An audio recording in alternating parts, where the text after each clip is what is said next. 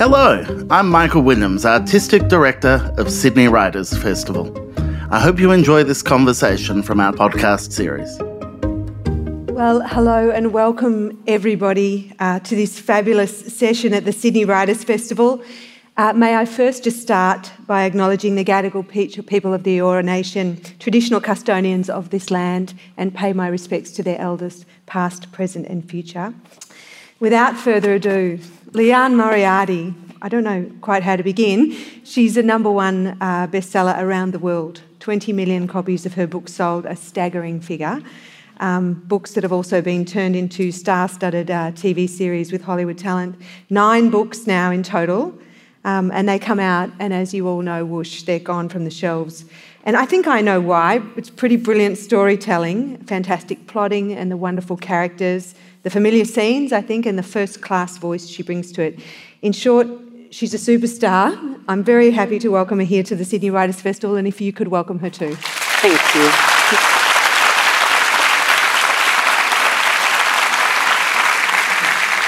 Now, so to start, apples never fall. Liane, do you play tennis? I did play tennis as a kid, so growing up, tennis was definitely part of our lives. If we had a picnic, we'd go somewhere with a tennis court. And my grandmother was part of a tennis club, and my mother was, so there was always the tennis ladies. And Grandma played until she was in her 80s, so she could still be at the end of the court and she couldn't move much, but she could make you move back and forth across the court. But tennis came about really because my son is getting quite good. And so I was trying to have a lesson because he started to beat me. So I was trying to keep up with him. And while I was having the lesson, I was thinking to myself about this family. So I knew I wanted to have a family in this book. And I was thinking I'll have them run a family business. And as I was having this lesson, I thought, I know, I'll make them have a tennis school. And so then that was that, and then as the days went by with my writing, then I was thinking, well, I guess if they run a tennis school, they're really into tennis. So I'm going to have to learn about tennis. So then I started talking to tennis players and to tennis coaches, and in fact it was good because then with my own tennis coach, we'd stop playing, and there was a lot of chat just at the net, and then I remember talking to a young man who'd just given up his tennis. So he was an excellent player, and I was so struck with the fact that he was clearly still grieving the loss of his career. And he was still talking about, his mother still had a sort of shrine of all the tennis trophies, and he was saying how he couldn't watch the tennis because sometimes he'd see some of his friends who were still playing. And that just got me thinking how if you have the talent and you've done all the hard work but you don't make it, what then? And which is the case for the majority of players. So he was a sort of semi-professional who hadn't quite made it. Yes, who made that decision, no, I'm going to have to let it go. And how good did you get while you were learning how to write this book? Good at tennis? No, I didn't get. No, so it's all over. No, I'm not. I'm not. And what about your son? Did he continue on? He's good, yes, yeah. But it's not. I'm not like Joy and Stan in the book. I'm not dreaming of seeing him at Wimbledon one day. Now, many of you will have got the thrust of the book if you haven't already read it. The idea is that there are these 2 retired tennis coaches, Joy and Stan Delaney, and I won't do any spoilers because I know many of you will want to buy the book and read it. And I'm not fond of spoilers myself, but clearly it's not all about tennis because it's a Liane Moriarty book, and what she does best are thrillers and mysteries. Mysteries, I think, more than thrillers, I would describe them as. But I think I can say this. A woman goes missing, her husband becomes something like a suspect, and they have 4 children. Now, I thought, Liane, that's a brilliant setup because each of the children are going to react differently. Some are going to be on the side of dad. Some are going to feel like that's betraying mum. Do you deliberately set it up with so many kids, 4 as opposed to 1 or 2, to create that sense of drama that runs through this book?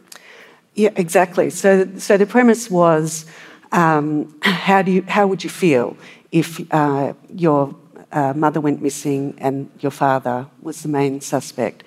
And so that's normally, I come up with a premise, and if I keep thinking about it, then I think this might work. So then thinking, so how would I feel? But then how would my siblings feel? And then, yes, if you have multiple siblings, you can form factions, and some can think, which is the way it is with all families. Yes, you don't need a murder; you can have factions. No, exactly. Anyway. That's right. Yes, yeah. So I would have liked more, but I get complaints about the number of characters in my books anyway. I could have done 6.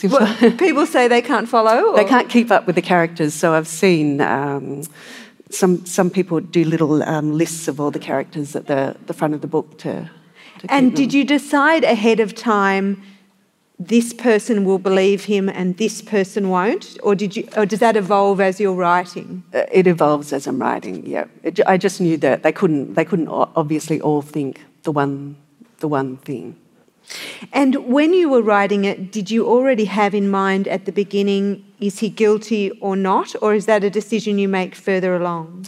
Yeah, I never know. So I prefer not to know if he's innocent or guilty. It's the same with Big Little Lies. I knew that something was going to happen at the school trivia night.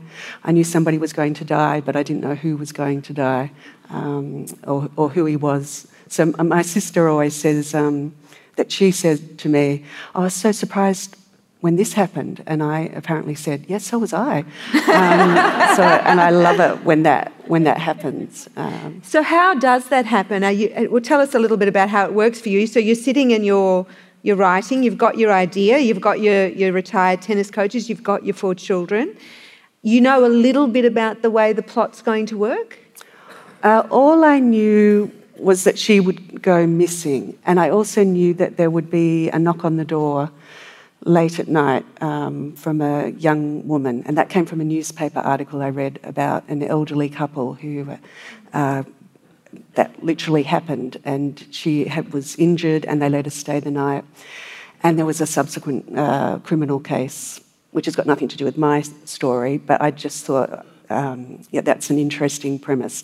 So I've got my missing woman and somebody knocks on the door. Now let's see what happens next. And are you the kind of person who, when you're going through media, are collecting those little snippets as you've just described them and thinking, oh, that's not a bad idea? I asked because yesterday when we talked to Dervla McTernan, her latest book, The Murder Rule, is about the Innocence Project. And it was interesting to her because she had come across a snippet on the Innocence Project and decided that's going to be my next book. Oh, yeah, all the time. So not necessarily crime. So what Alice forgot was an article I read about a woman in the UK who she had an accident and she lost her memory and she believed that she was a teenager when actually she was a middle-aged woman with young children. And what I loved about that was that she wasn't particularly interested in her children because it was like she went back to her teenage self. So she was like a grumpy teenager. And that's what got me thinking about how if you lose your memory, it's like time travel because it takes you, when memories make you the person you are. So if you lose those memories, you'd go back to being your former self. And when you pick one of those little snippets out of the paper or you see it around the place, does it become like the seed of the story and then later on you can't even remember that was the seed of the story, it disappears entirely? Or does it always grow in the, like little things, big things grow, like the super ad? No, you definitely forget where it came from. And sometimes I'll look back at something or old notes and realise that it came from some particular article, or I just forget completely. That was the genesis of the story. Besides being a missing person's case is one thing, but this story is also very much about sibling rivalry. And I'm really interested because obviously you have a family of 5 siblings. Oh, yes, I've got five. You've got six of us. There's yes. 6 of you, there's yes, 5 yes. siblings. So tell us about your childhood growing up. Did you experience that kind of rivalry? Well, I'm the eldest, so there's no need for rivalry. I just get... I'm just the boss. Yes, I'm just the boss. The first and the favourite. Yes, that's right. Which my sisters would all agree with. What we do say, and which is really true, is that there's no rivalry in regard to our success with our books, but there is a lot when it comes to family anecdotes. Okay. So if my mother's on the phone to me and she starts telling a story, then I will say, stop right there. Nobody else is getting this. I want this, so I can start taking notes. And we have been annoyed with each other when we've read each other's books and said, you've taken the story of when Granfey proposed or whatever. So just little, because we all obviously have similar lives and every author's calling upon everything that's ever happened to them, and too many similar things have happened to us. Have happened to you. There was an interesting article, I think, in the New York Times Magazine last year called Bad Art Friend. Oh, yes. Which I'm sure you read. Yes. And the idea was, for those of you who didn't have a chance to read it, the article went viral. The idea was that 2 friends had been part of a Facebook group, and one of them had used their experience in that group to write a short story and had written it. And there were people who felt that it was wrong to use examples from your real life or use content from your real life, people that you really know, in your work. But clearly you have to. You do without even realising that you are. But if you're taking an actual event or something that would be so clear to somebody that you know, I would always ask permission. No, I wouldn't ask permission if it was my own family. That's well, you're the boss. Yeah, that's right. Then it's all up for grabs. But if it's a friend, the bad art, that was pretty bad because it was very obvious. What did you think was bad about it? Describe why you thought... who did you think did the wrong thing? Well, she was clearly she was satirising her friend in a very...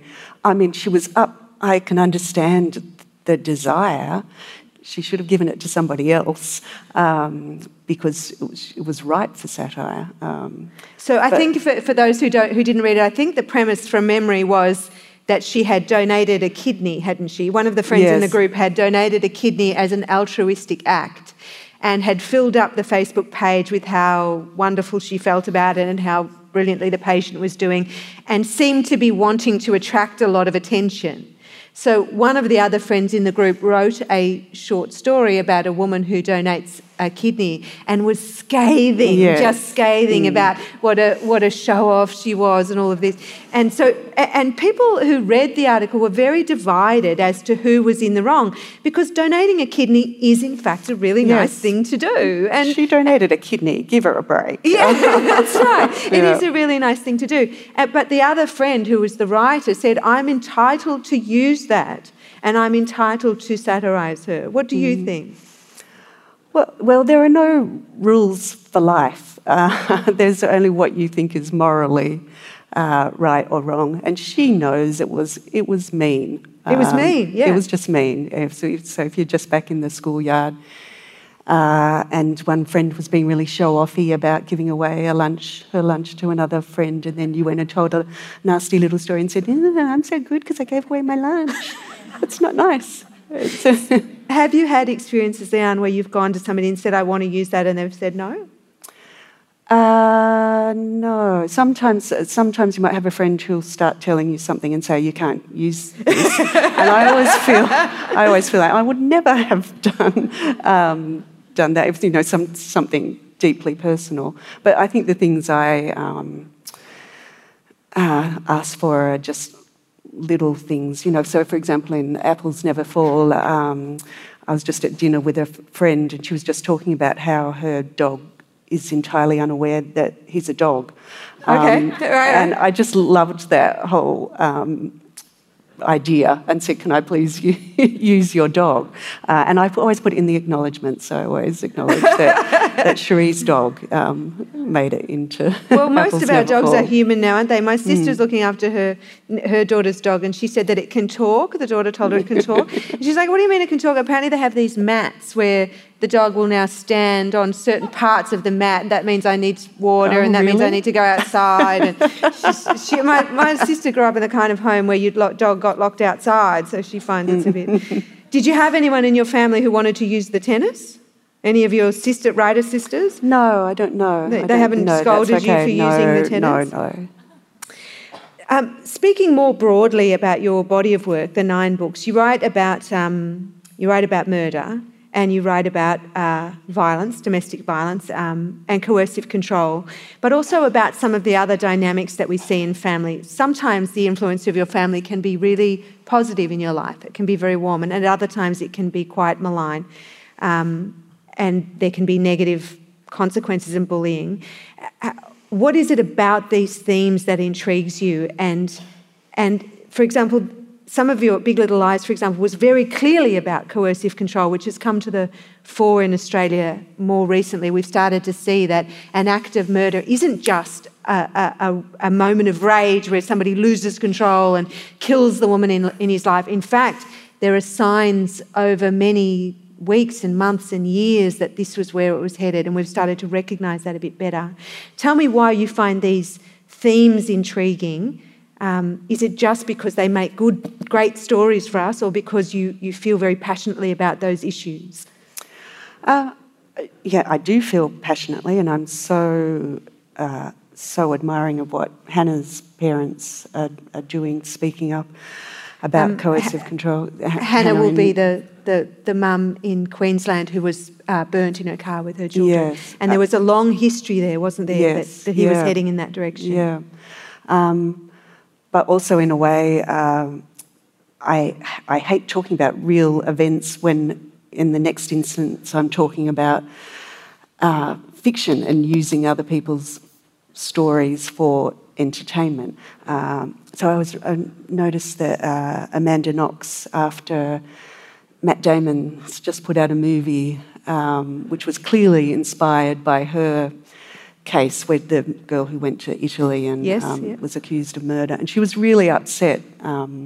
Because he's used her true story. Yes, even though I also understood, because we just talked about it, that you read about things and think that's just your spark of inspiration, but this is also somebody else's real-life tragedy. So I would never use an actual case, and I never even want to say I was inspired by this particular case. And I also never set out to say I'm going to write about a particular theme. I never want to say now I'm going to write about domestic violence. I have my premise, and then often if I'm just writing about a family, then these things just naturally find their way into the story, because that's the reality of people's lives. And Big Little Lies was in many ways ahead of its time in that regard, because it was many years after that we saw the reckoning here in Australia and the Me Too movement and the Women's March. What feelings did you have about that movement, if any? Do you relate? How do you relate between real-life events like that and the fact that you'd already written quite persuasively and passionately on that topic previously? I think I felt, I guess I just felt proud of the fact that I'd written about something that actually influenced people. So I have had people come up to me in the signing line, and I can always remember one particular woman who said to me, I bought your book and I gave it to all my friends and said, "This is me." And that was her way of telling them. And I've had people write to me and say, I left a marriage because reading your book I came to that realisation. So I just feel really... That makes up for the slight shame that I sometimes feel when I'm writing, thinking, I'm trying to make this interesting and a page-turner, but I'm writing about terrible things. So I often want to, even with the book I'm starting to write about at the moment, I'm thinking, oh, don't write about that, it's awful. So that slight shame is made up. The other side of the coin is the people telling me how it's influenced them. And even with The Husband's Secret, I can remember that's when I took a much darker turn and was writing about a woman whose daughter had been murdered. And I remember thinking, when I finished it, I thought I shouldn't have done that. But then I got emails from women who'd lost their daughters, whose daughters actually, they'd lost them to murder. And they spoke about how much my book meant to them and actually said, have you experienced a loss like that? Because, so I'd found a way to make them felt seen. I don't really think you need to worry about whether or not your books are page turners, Leanne. I think they're absolutely page turners. Oh no, but I know, but that's the desire, the fact that you're writing about something that's horrendous, and you're trying to make it entertaining. Now, I've pre-checked this question with you, so I'm not treading onto any territory that you don't want to visit. I know that you have a message that you'd like to send about it. So when you were finalising the manuscript for Apples Never Fall, you were diagnosed with breast cancer. Could you tell us how that came about and where you are now in your treatment and how you are? Yes, so I'm very well behaved, I think, seeing as I managed to get my breast cancer treatment in between after I delivered the manuscript and before the publicity. It was straight after I delivered it. I had a mammogram because as soon as you finish writing a book, that's when, as you probably would know, you catch up on all your life administration. But I was right on time, like, literally, I think it was a week late from the previous year because one of my sisters has been through breast cancer and we do have it in our family. Nicola had breast cancer? No, another sister. Another sister? No, yeah, who's not one of the authors. Not one so of the we're authors. not all authors. Yes, the sisters who aren't authors do like to say, they love it when people come up to them and say, are you one of the authors? And they have to say, no, there are others. There was some experience of it in the family. Yes. And in fact, when I was diagnosed, I got a card from a relative saying, I'm so sorry to hear you've got the family curse. Right. But as a result, it was caught very early, so my prognosis was always good. So I was grateful to my sister because if I put it off another year, it would not have been so good. So I recommend everybody don't delay. And I understand. I understand that you had tremendous experience in the health service. The volunteers, the nurses, the doctors, the specialists. There's a wonderful moment where you finish your breast cancer treatment, and the nurses ring the bell. Yes, it was lovely. Or ask you to ring the bell. Can you describe that for us? Oh, they just have a bell there at the hospital, and yes, they say, "Do you want to?" They're funny at the end because they say, You don't have to ring the bell, but if you'd like to ring the bell, you can ring the bell." Did you want to ring the bell? Well, then I said, I think I would like to ring the bell. and then you go, and then it's obviously something that they do. Then everybody comes running like you're in a restaurant when you sing Happy Birthday. So all these people come running breathlessly and stand around and cheer you on. So it was really a lovely, special moment. And how are you? Are you good? No, I'm really good. Yeah. I'm glad. Yeah. I'm so glad. Now for some fun questions. Big Little Eyes came to the screen. Very recently I spoke to Jane Harper, who is the author of The Dry, and she said to me that they asked her, would you like to be an extra in the film? And she said, oh, yes, I would. So she said, not everybody knows that she's an extra in the film, the one with Eric Bana, but apparently when in the opening scene, which some of you will remember is the funeral scene, and they're all sitting in the church, if you look very carefully, she took her niece and I think one of her sisters And if you look very carefully in the front row, there's Jane and her family all acting up a storm. Really? She said, I wasn't going to miss it for the world, and she had an opportunity to get a selfie with Eric Bana. So how did it work for you? Were you able to take part in any of the filming? Were you tempted to be an extra?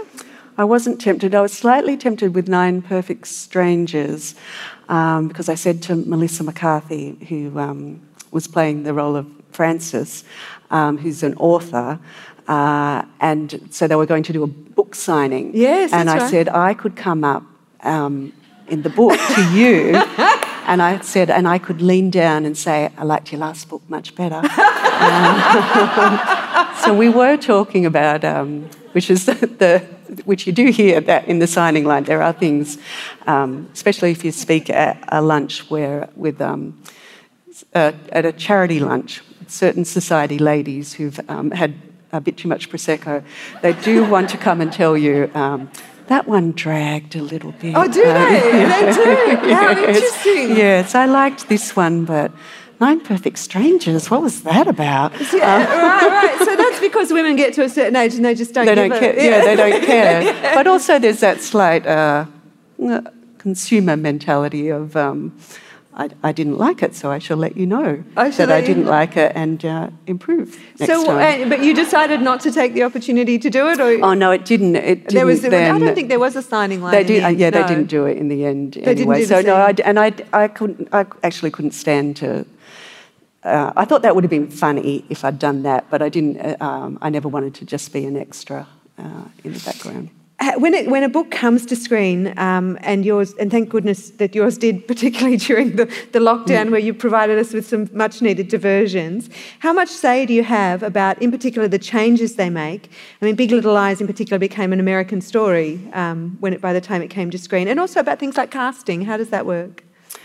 Well, I did suggest Melissa, and I've talked before about asking for Meryl Streep for season 2 of Big Little Lies, and the producers saying to me, oh, you've become so Hollywood, Leanne, getting on the phone and saying, get me Meryl. And then they actually did get me Meryl. And it then did go to my head, because then I said, get me Oprah. But they thought I was joking. I was quite serious. I thought Oprah would have been good. And yeah, I thought Melissa... and she loves your book, so it's perfectly achievable. Yes, why not? So I suggested Melissa. But apart from that, I'm really very hands-off with the adaptation. So I was asked, did I want to write the screenplay for Big Little Lies? But for me, because I'm not a planner, because I don't know, part of the pleasure in writing a book is finding out what's going to happen. To me, there's no pleasure in adapting my own work because I already know what's going to happen. I see, the sense of surprise is gone. Yes, it makes me cry with boredom at the thought of doing that. Just rewriting it in another format. Did I read that you actually got to meet Meryl Streep, or not yet? No, I did. You did? I did, yes. How was it? It was... This is Leanne fangirling. Well, I had in my head, first of all, she was lovely and charming, and she actually said thanks for the gig. All right, no problem. No. And I had in my head that I knew she'd recently had a grandchild, and I know that had her first grandchild, and I know from friends, and when you have your first grandchild, it's very exciting. So I thought, I just was thinking obsessively, I'll ask her about your first grandchild. And so I mentioned that to her, and she did show me a photo of the baby on her phone. But she obviously thought to herself, is this woman obsessed with grandchildren? Because then she said to me, have you just had your first grandchild? Is that why you're going on about it? It was perfectly nice. She was lovely. She was lovely and charming, yeah. We've talked a bit about your success. You're obviously hugely successful, Leanne, a New York Times #1 best-selling author and all of these things. Are you still able to live under the radar in Sydney as a person incognito? And having seen global fame up close with somebody, for example, like Nicole Kidman, who stars in your series, what do you imagine that's like to experience? And do you have a preference? I mean, I guess I'm not asking you, do you want the Daily Mail to hang around outside your house taking pictures of you in your pyjamas as you go to the letterbox? But are you able to live a relatively private life? Oh, definitely. I am ignored in cafes and shops on a regular basis, which is good because it's important that I know the experience of the middle-aged woman being ignored.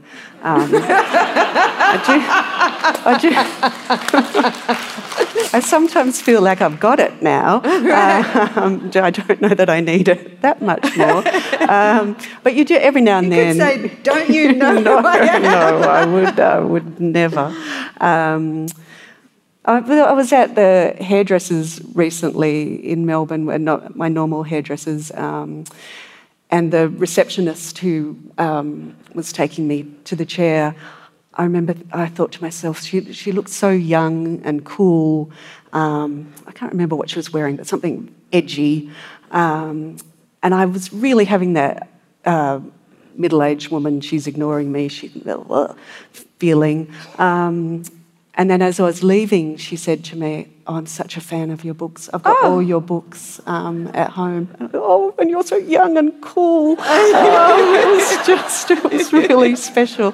So that sometimes happens. And little things happen like in the check-in line on some Jetstar flight. I can always remember as we were all queuing, a woman just suddenly leant over and said, love your books. And then just kept going. So, and have you've obviously been to big event? I think the Oscars as well. Have you been to big events? Oh no, not the Oscars. No, the Emmys. The Emmys. Yeah. And are there moments when you see what it's like to be somebody who has global fame, and you think, no, that's not for me? No, everybody was sort of keen to make sure that I knew I wasn't famous going to the Emmys. So before the Emmys, I was getting all these emails about how the process and all that, and a car will pick you up at this time. And just to let you know, you will not be going. You don't have tickets to the such and such a ball. And I'd never heard of this ball, but they were very keen for me to know I was not invited to the ball. And you're like, I only wrote the ball. And so I wrote back, I understand. Kind regards, Cinderella. And then there was, it was something to do. It's to do with your level on the, what credit you have. So I wasn't an executive producer, so therefore you couldn't get into this particular ball. In fact, I did get into the ball in the end because there was something with tickets that, anyway. And was it worth it? No, we only went in briefly, but it was funny that I was thinking, I'm in the ball where I wasn't invited. And I did on the way to the Emmys, sitting in the back of the car, the driver going through all the streets, and the driver was stopped by a policeman who said to him, have you got a celebrity in the back of the car? And the driver said, nope. And you're just feeling small. No, I'm looking at my husband saying, and then the policeman said, well, this way then. So you have to go this way. Yeah. Leanne, with success also comes money. And I'm really interested to know, what is your attitude to money? Do you manage it? Do you invest it? Or do you just love to spend it? How does it feel to suddenly be that person that so many writers want to be, who's just shot into the stratosphere and made a lot of money? Well, I don't think I'm not a person who I'm not good with jewellery. I lose jewellery. Not a frivolous person, so you're not a big spender. I'm there not was a big nothing spender. you really wanted? The things I'm frivolous about, I like flying business class. On long haul flights, I really do. I really appreciate that, and I might make fun of somebody who spends thousands of dollars on a beautiful bag. I would never do that. That's not your thing? That's not my thing. But I do like flying business class. That's my indulgence. I wanted to ask you about women in the book industry, and in particular in the Australian book industry. The Dymocks 101, the top 101 books of the year, was released the other day, and I think they said that it might have been 68 or 70% of the books were written by women.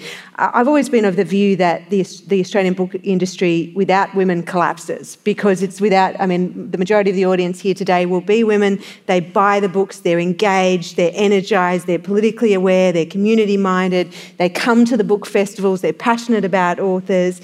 Are you happy about the fact that women are finally getting their due in that way, particularly in the last sort of 10 to 15 years, getting the respect that they deserve? Of course, yes. I'm thrilled. I'm thrilled by it. I'm thrilled. And I've talked a lot because I've been asked the question, how do you feel about the fact that your books are described as women's fiction? And I've sort of gone on this journey in my thinking about that, and how in the beginning I would say, why are they described as women's fiction? Because why are we the other? Because women make up most of the readers. And then I always remember a journalist saying to me, so most of your readers are women, is that right? And I said, yes. And she said, is it okay to say that? And I said, of course it's okay to say that. Why would it not be? And she said, oh, you'd be surprised. And then I thought afterwards, what she meant was the term women's fiction. And I thought, was it actually an internalised misogyny that when I really resisted that term, women's fiction? Should I, in fact, embrace the term women's fiction? Because if there was a term called men's fiction, they wouldn't think. Did I think it's somehow lesser because it's women's fiction? And should I embrace it? The male characters are always so strong too. I'm thinking in particular about 9 Perfect Strangers, where you took the idea of male depression head on. Like one of those characters, I thought male coping strategies is something that we really don't talk about very much in Australia either, and the brutality of the tremendous sense of loss, of death by suicide, particularly of young men. I wouldn't have said that it was women's fiction. It's just really bloody good books. Thank you. Yeah. So I was coming because I keep spinning in what I should say about that. And in the recent weeks, I've heard from a 21-year-old man who said to me, I can't believe that I'm sitting on the couch while my friends are playing computer games and I'm crying over what Alice forgot. And an 81-year-old man who said to me, I'm in love and my wife doesn't mind. So I've got lots I have got... In love with your books? With me, yeah, with my books. You? Yeah. Okay, right. No, he meant my books, it's all right. And I've got more men coming up at events saying that they like, that often they read the books because it gives them insights into it's women's minds. So secretly, yes. There are a lot of writing courses around, and I know that there will be many people in the audience who have done writing courses and are interested to know whether or not they're worthwhile when you're taking the first steps on your journey to become a writer yourself. Did you feel that can it give you the confidence you need to do, or is it something you arguably need to be born to do? Do you believe that writing is something that can be taught?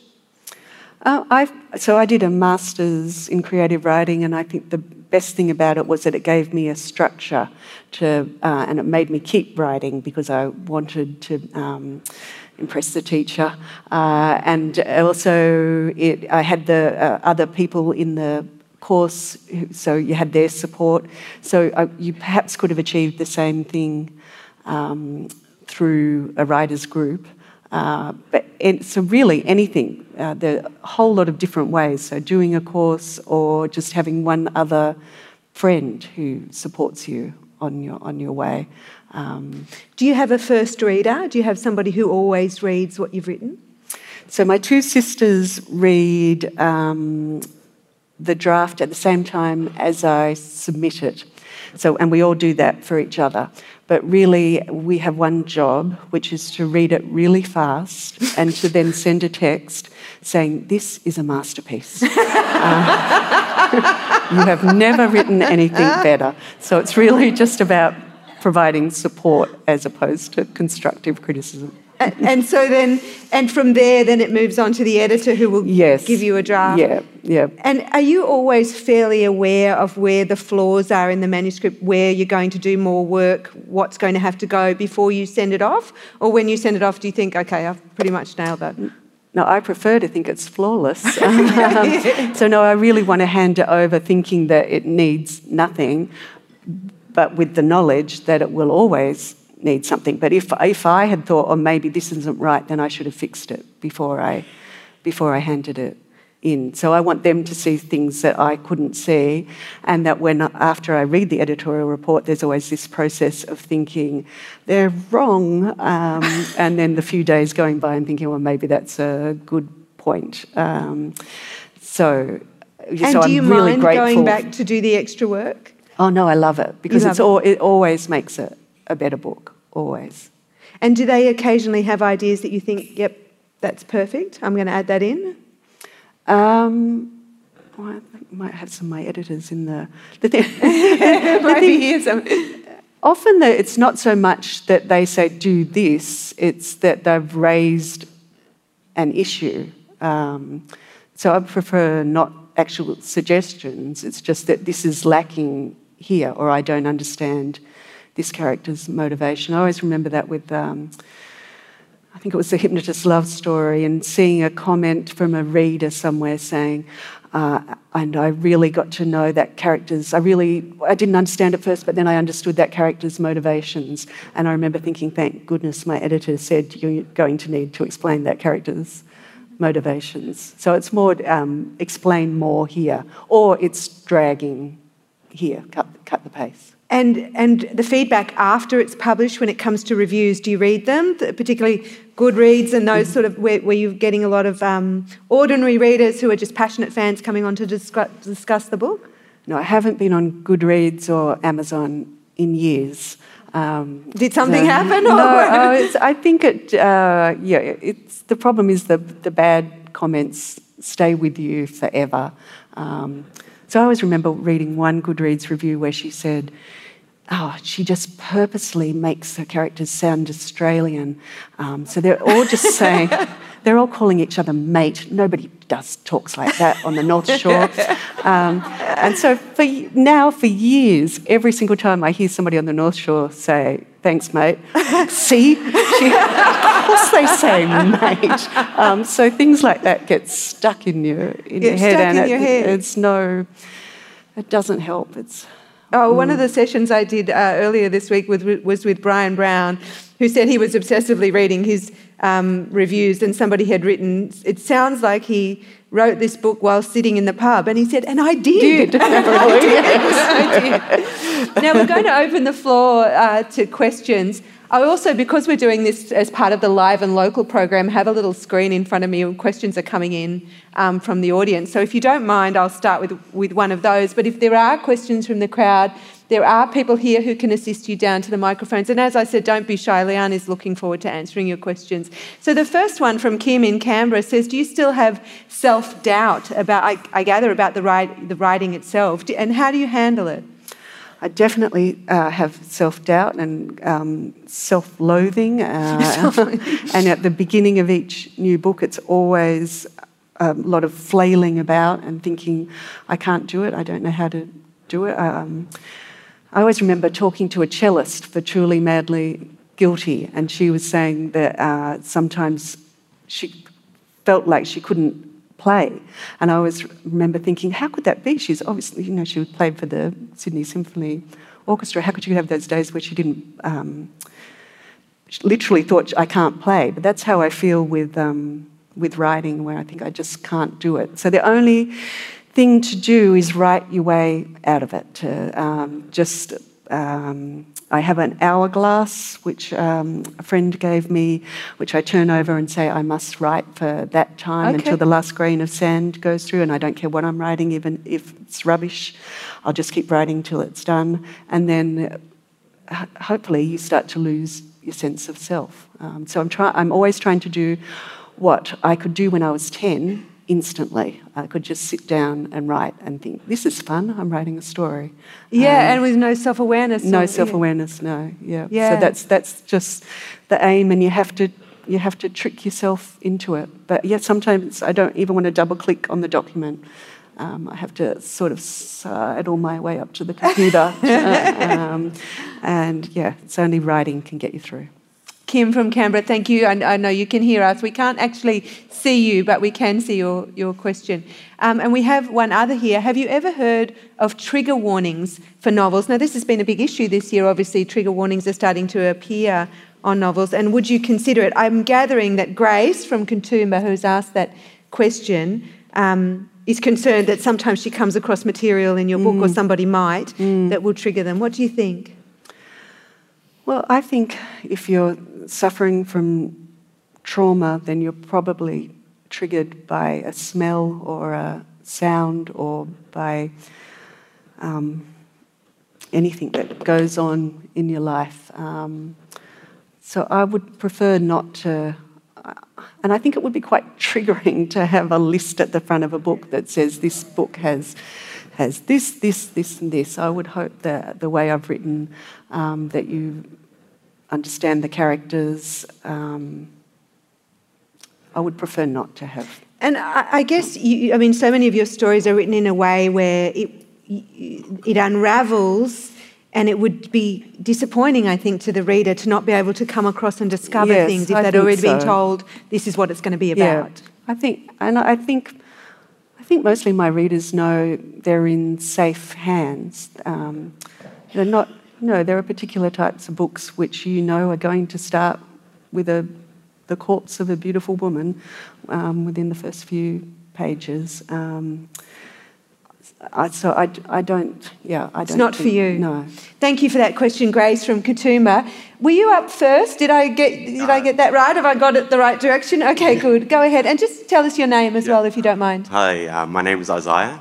Just want to say thank you, Leanne, for bringing Australian authors and writers to a wild world audience, and for writers like myself and wannabe authors that tend to want to get a bigger audience, may want to set their stories in the US or UK.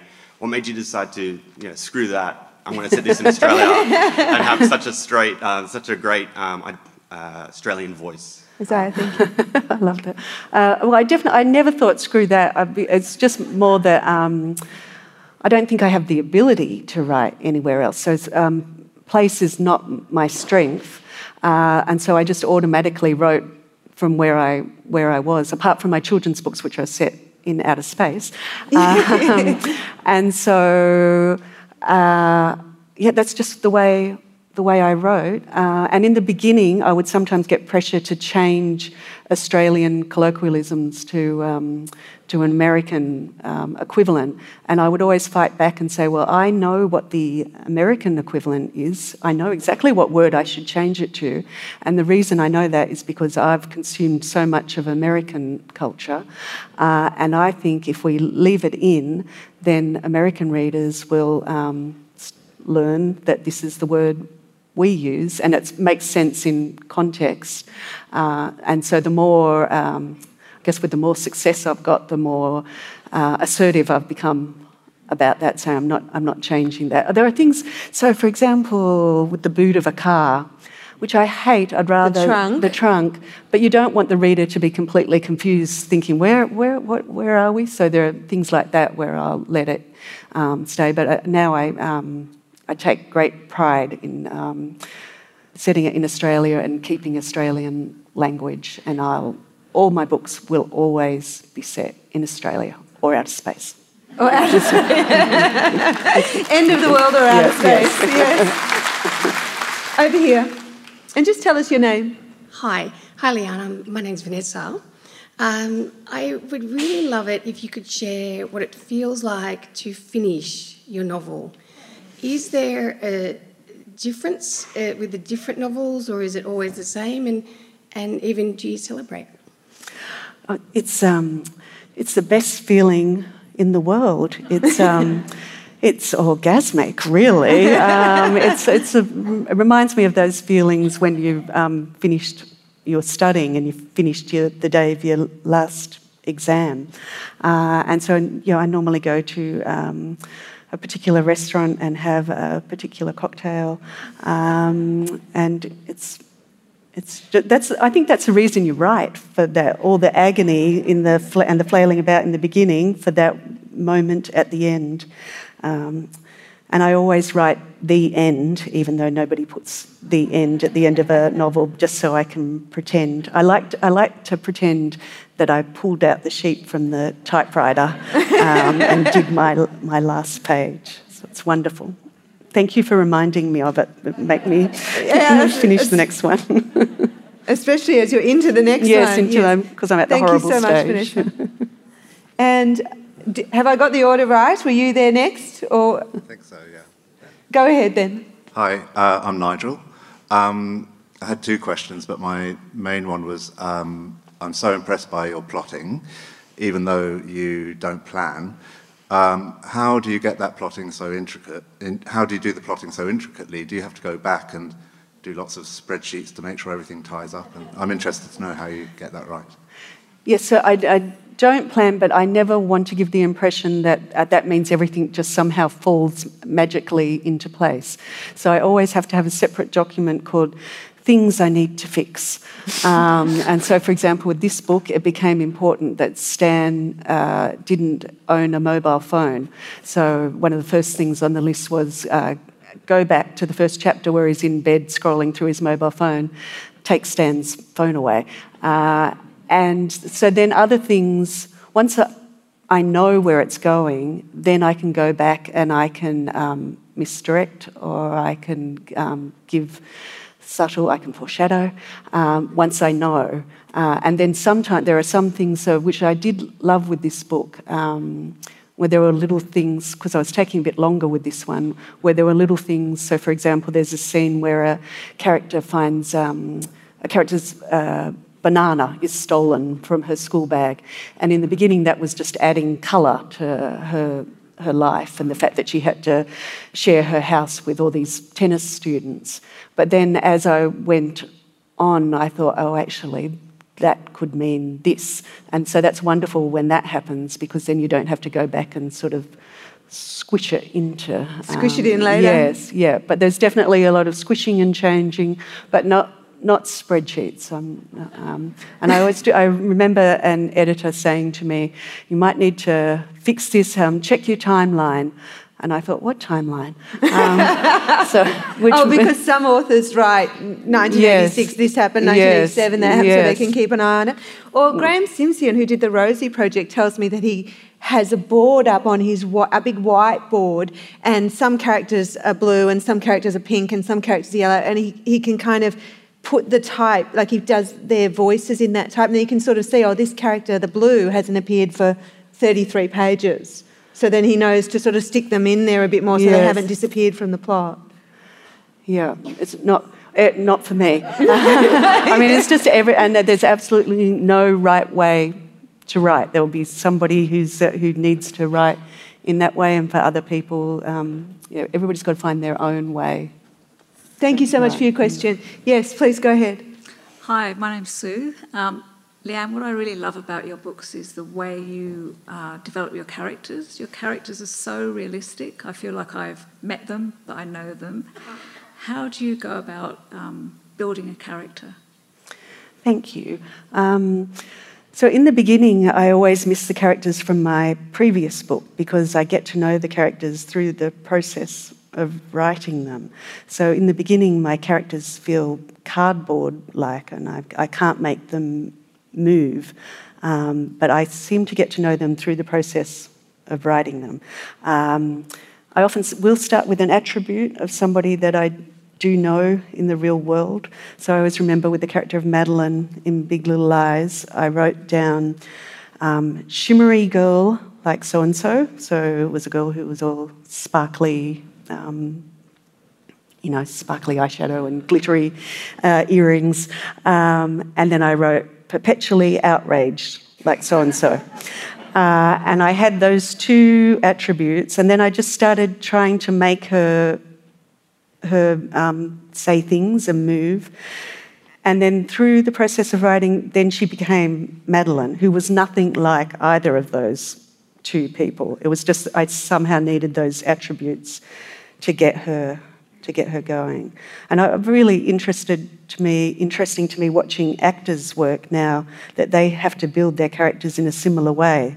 So I think sometimes they will take a gesture from somebody that they know, and they'll work on the walk, and then they'll find there is something magical happens that then finally they start to move. And so then I always go back to the earlier chapters and change things, because I think now I know Madeline wouldn't speak like that. Now I know she'd say this, so, and give them little speech, little particular mannerisms. Then I'd go back and put those in.